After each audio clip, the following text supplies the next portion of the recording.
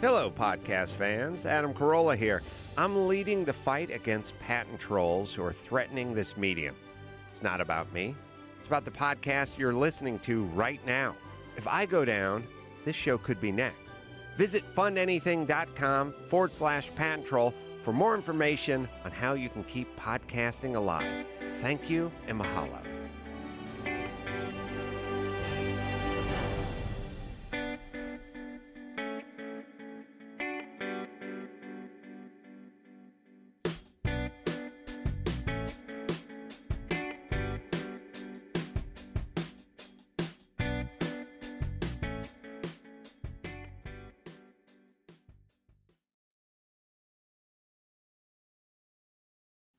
Hey everybody, it is Jeff here with the Hooniverse podcast. This is a special episode because I'm sitting by myself in a hotel room in Nashville, Tennessee. I'm here to drive a whole bunch of Nissan product. They call it a product day, and they basically bring out everything they've got, some stuff that we don't get in the States, some foreign goodies, and then they actually brought out a few heritage vehicles, which was pretty cool to see too. Actually, those are my favorite cars of the day. Mr. Blake Z. Wrong, the professional automotive journalist, was there as well, but he's off doing professional automotive journalist stuff, and I'm sitting in my hotel room getting ready before dinner, so I thought I'd record a quick podcast. This won't be as long as the normal podcast. Consider this a special episode, kind of like a thoughts from the road after driving a bunch of cars. So as I said, I was in Nashville. And we actually were in the Belle Meade section. If you know Nashville at all, you know that's the ritzy, fancy pants section. In fact, the base of operations for today was the house they used, I guess, in the show Nashville to shoot the pilot. It's an $18 million mansion, so it's ridiculous, but it was awesome at the same time. So I'm just flipping through my notes here. And, let's see. Oh, here we go. So one of the first cars I drove today was actually a 1960 Datsun pickup truck, and it was amazing. It's so little inside, you know, my knees are in my face, and then randomly when I have to shift into first gear, it's basically under my leg, but it didn't matter. The car was so awesome. They advertise, there's a badge on the side that says 60 horsepower. That's a mark of achievement for that thing. But it's so little, and it's funny because in my rearview mirror at one point I had one of the Titan Pro 4X pickups behind me, and I've never felt smaller in a vehicle. But again, it didn't matter. Old cars rule, and this thing was fantastic. It's awesome that they actually brought this out as part of their heritage lineup of cars. But after that, I had to jump into some newer stuff. So this was actually the first chance for a lot of media to drive the brand new 2015 Nismo 370Z. And it's mostly appearance upgrades. And it does look fantastic. It's got this great white and red paint scheme. I think you can get it in other colors, but this is the one that they're advertising. And it just looks awesome. It's got the lower LEDs. The car feels super planted. It actually feels more planted than I remember. So I'm going to have to check the notes and the specs from the automaker to see if they did any suspension tuning, which they might have. It's not that light of a car. It doesn't feel that light, but it does feel like a whole lot of fun to toss around. And earlier in the morning, there was a little bit of rain on the road, so it made it even easier to get the tail end out, even with traction control on. Traction was fighting, but the car was a bunch of fun. And it has that synchro rev match, which some people love, but some people hate. But I think it's fun. It just doesn't take away from any of the enjoyment of the car and can make you a little bit faster without just forcing you into a paddle shiftable automatic. However, the news for the Nismo is that you can finally get it with an automatic. I didn't drive that one. I stuck to the manual gearbox car, and it was fun. It's got these amazing thin Recaro seats that at first I didn't even think were legal in the U.S. because a lot of European automakers offer stuff like that for their sports cars. But apparently you can run with these here because they're Recaros, and they feel great. They were super comfortable. Throw in all the Alcantara suede inside that car, especially on the steering wheel, and the whole package works really well. But there was something there much, much faster than the Z. Nissan trotted out the Nismo GTR. Now, there are only 2 of these in the world right now, and one of them got crashed at Goodwood, and that was the right-hand drive car. This car, same red and white paint scheme like the 370Z, but oh my God, is it a totally different animal. I'm a GTR fan. I have been since the car first came out, and it's gotten more expensive, but not astronomically so. And so for what you get, it's still an incredible bang for the buck. The new Corvette Stingray is more bang for the buck in terms of, you can have tons of fun in that car, but if you just want unbelievable performance, there's no better bargain than the GTR. The car finally makes good noise too. It was never known for being a noise monster, but now it sounds like a race car. There's things shudder, and the gearbox whine. It just sounds like a spaceship race car, and it fits the package so perfectly. The seats feel fantastic. I asked if the steering rack was a quicker rack, but they said it was the same, but the suspension had been completely retuned. So it felt really quick. The GTR has always felt quick behind the wheel in terms of the steering feel, but this thing felt just, you think about turning, and it's turning. It's a rocket ship. It's so fast. There's a slight, ever so slight delay from the turbo spooling up, and then it's gone. It's just gone. If you're standing there watching it go, it's gone into the horizon, and it's now a blip in the distance. It's just an amazing performance vehicle, and it was awesome to get to drive it. Now, on the other end of the spectrum, Nissan also brought out their Canadian spec Micra. This is the car that's smaller than the Versa, and I gotta say, and let me preface this by saying I don't like the Versa at all. In fact, I hate it. I'm not a fan of it. I think there are better options out there in that segment, but the Micra was interesting. It was nice inside. It was comfortable. It looked more interesting and more dynamic. It was a little bit more fun to drive with less weight and the peppy little motor. I wish they offered that over the Versa. I mean, I know people want the Versa Note because it's very affordable, and they get some of the packaging that they want with having the hatchback option. But I gotta say, man, that Micra was a pretty sweet little car. And I would, if I had to choose between Versa and Micra, I'd take Micra all day long. There's no question about it. Now, another forbidden fruit car that they trotted out, which really impressed me, was I'm probably going to pronounce this wrong, but the Qashqai. It's basically like in between a Rogue and a Murano in terms of size, it seemed like. But the Qashqai, this is their diesel. And after driving a Rogue and going to the Qashqai, you just wonder why we even have the Rogue, even though it would cost huge sums of money for them to bring the Qashqai over here. It's built in, I believe it's built in the UK.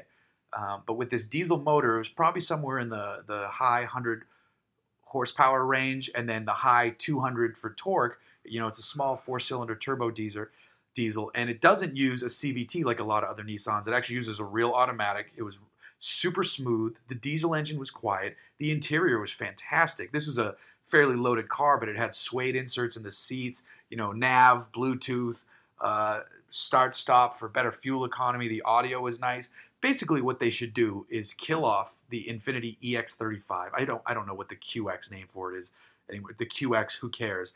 And they should rebadge the Qashqai as just basically replace the Infiniti EX35 with the Qashqai, offer the diesel to make it more interesting, and I think that would be a bold move for Infiniti, but it would be a smart one too, because then you have something to compete with the Q5 that's more interesting, and I think that car could possibly do well here in that segment. I was really impressed with it. It was quiet, it was smooth, the diesel had plenty of power, and it felt strong leaving the line. It was an impressive car. So, I mean, it just would cost too much to bring it here as a Nissan. So that's why. It would cut into Rogue or it's in between Rogue and Murano, so it just doesn't fit for that segment. That's why I'm saying Nissan, make it an Infiniti. Now, another interesting car Nissan brought out was just a few years old Maxima that they've been tinkering with and toying with and putting in aftermarket performance parts just to see what product planning might be able to do with future sporty Maximas down the road. So it shows that they really care about creating a more dynamic Maxima to live up to that sports sedan name. So this car had a cold air intake, Borla exhaust, a few other features under the engine, but it also had racing Recaro seats. It actually had Takata harnesses, which was kind of funny. It had big wheels, big tires, big brakes, sway bars. They did suspension stuff. So it was actually fun to drive. The goal there, what they were saying is, they want to prove that a CVT-equipped car can be fun. And it's true, with the right engine and packaging, a CVT car can be fun, like the new WRX proves, because it keeps a car in the power band. It just so happens that the consumers are used to CVTs in boring cars. So this Maxima is a good platform to potentially explore the idea of a sports-oriented CVT. And it was fun to drive. It made great noise. It was decent. It had a low grumble at idle. It wasn't too loud at lower RPMs, and then when you step on it, it really woke up. It was really nice. Now, Nissan trotted out all their trucks and their crossovers and their SUVs, and I didn't dive into too many of them, though I did take the 2014 Nissan Titan Pro 4X out for a spin. It's hard to say no to a pickup truck with a 5.6-liter engine making well over 350 pound-feet of torque, maybe closer to 400 pound-feet of torque. The engine makes that 5.6 liter always sounds good in all its applications. The captain's chairs were nice. It was nice to get up and have a commanding view of the road. So it's always fun to take a break and drive some trucks. And the Pro 4X is a nice one. It's about to be refreshed though. 2015, we're going to see an all-new Nissan Titan, and that's a good thing because all the other truck makers are stepping their games way up. So Nissan's going to have to really bring some thunder with the next one. After that, though, I jumped back into some of the older vehicles. Most notably for me personally was Nissan actually brought a 240Z.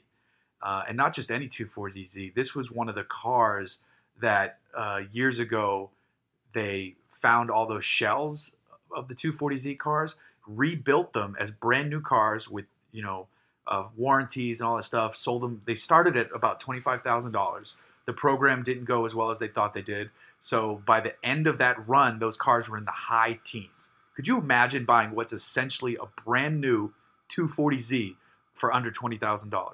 That's amazing. This car was put together well. It sounded great. It just reminded me of, for those of you who might not know, few years ago, I actually did a road trip in a 72 240Z, drove cross country in it from California to Boston to deliver the car for my friend who had purchased it. I purchased it for him in California. So to get back into a 240Z, I felt right at home. The seats are so comfortable. The gearbox in this car wasn't as good just because the one I drove cross country had a short shift kit, and it made a noticeable difference now driving a stock gearbox, but it was still fine. Nowhere near as sloppy as the 1960 pickup truck that I drove earlier, but the car sounded good. It pulled hard. It pulled all the way up through the rev range. I mean, if you're looking at a car to get in on now to enjoy, but also make money down the road, the 240Z, there's no question. That's my number one choice for that segment. If you want to find a Japanese car, because we all know the Japanese market is in the process of exploding, you need, NSXs are already priced well, and I think obviously there's still ceiling left with the NSX, but that's a $50,000 car. You can get 240Zs in good shape where you don't have to do anything in the teens. You can find them, but that's quickly going to change. These cars are going to start, like E30 M3s rose up, some muscle cars rose up. Well, not the crazy Barrett-Jackson muscle cars, but your average muscle cars that are shooting up. The 240Z is the car to get if you want to make money down the road. I'm convinced of it. There are other Japanese sports cars that you could find too, but they're going to be harder to find. I was talking about this with someone at Nissan today. We both agreed that the Supra would be a great choice. If you could find one that's unmolested, good luck with that. They've all got single turbos. They've all got NOS. They've all got parts overnighted from Japan. If you can find a stock Supra, buy it. Another car I think that could be going up potentially down the road is the Mitsubishi 3000 GT VR4. You never see them. You never see those things on the road. I think down the road that could be a serious collector's item, but it won't be more of a collector's item than the 240Z. And driving one today just refreshed in my mind that I need to have one in my life. I don't know if that's going to happen anytime soon, but it would be nice. But like I said, I don't think that's going to happen because I got the Civic. to worry about, even though I would kick the Civic to the curb quickly. But I am very excited for eventually the wagon to get done. So yeah, it's been a good day so far here in Nashville.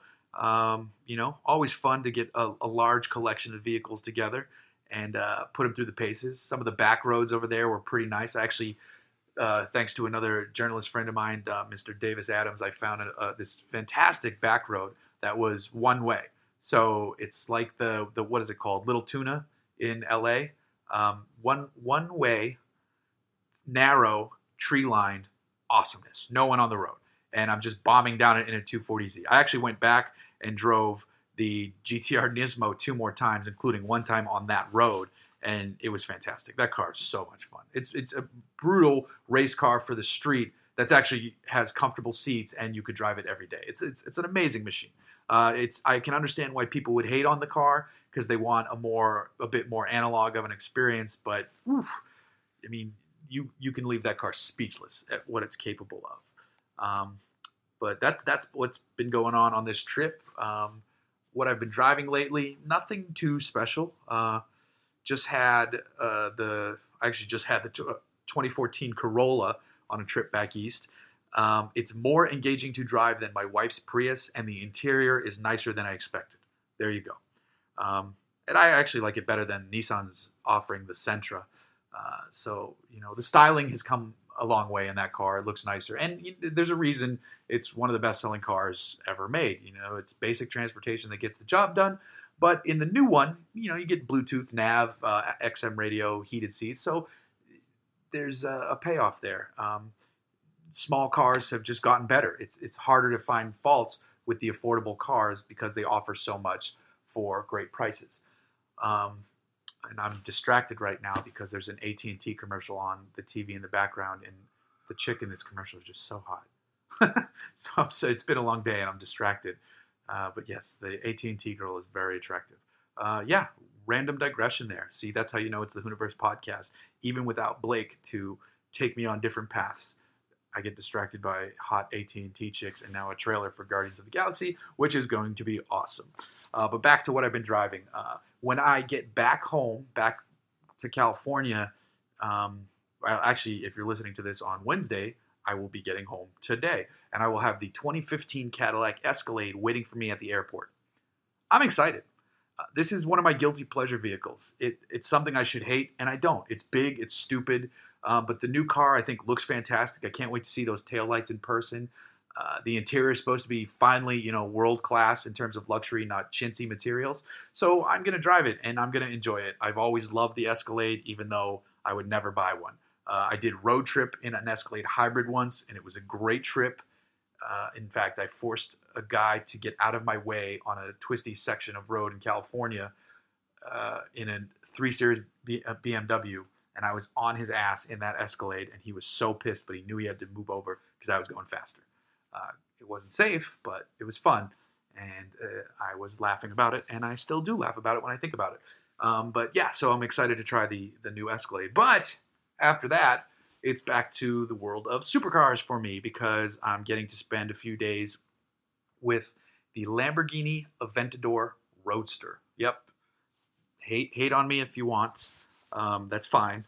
I'll be driving my $500,000 car and ignoring you over the sound of that engine. I like Lamborghinis. I just love how there's no apologies necessary or offered with a Lamborghini. They're insane.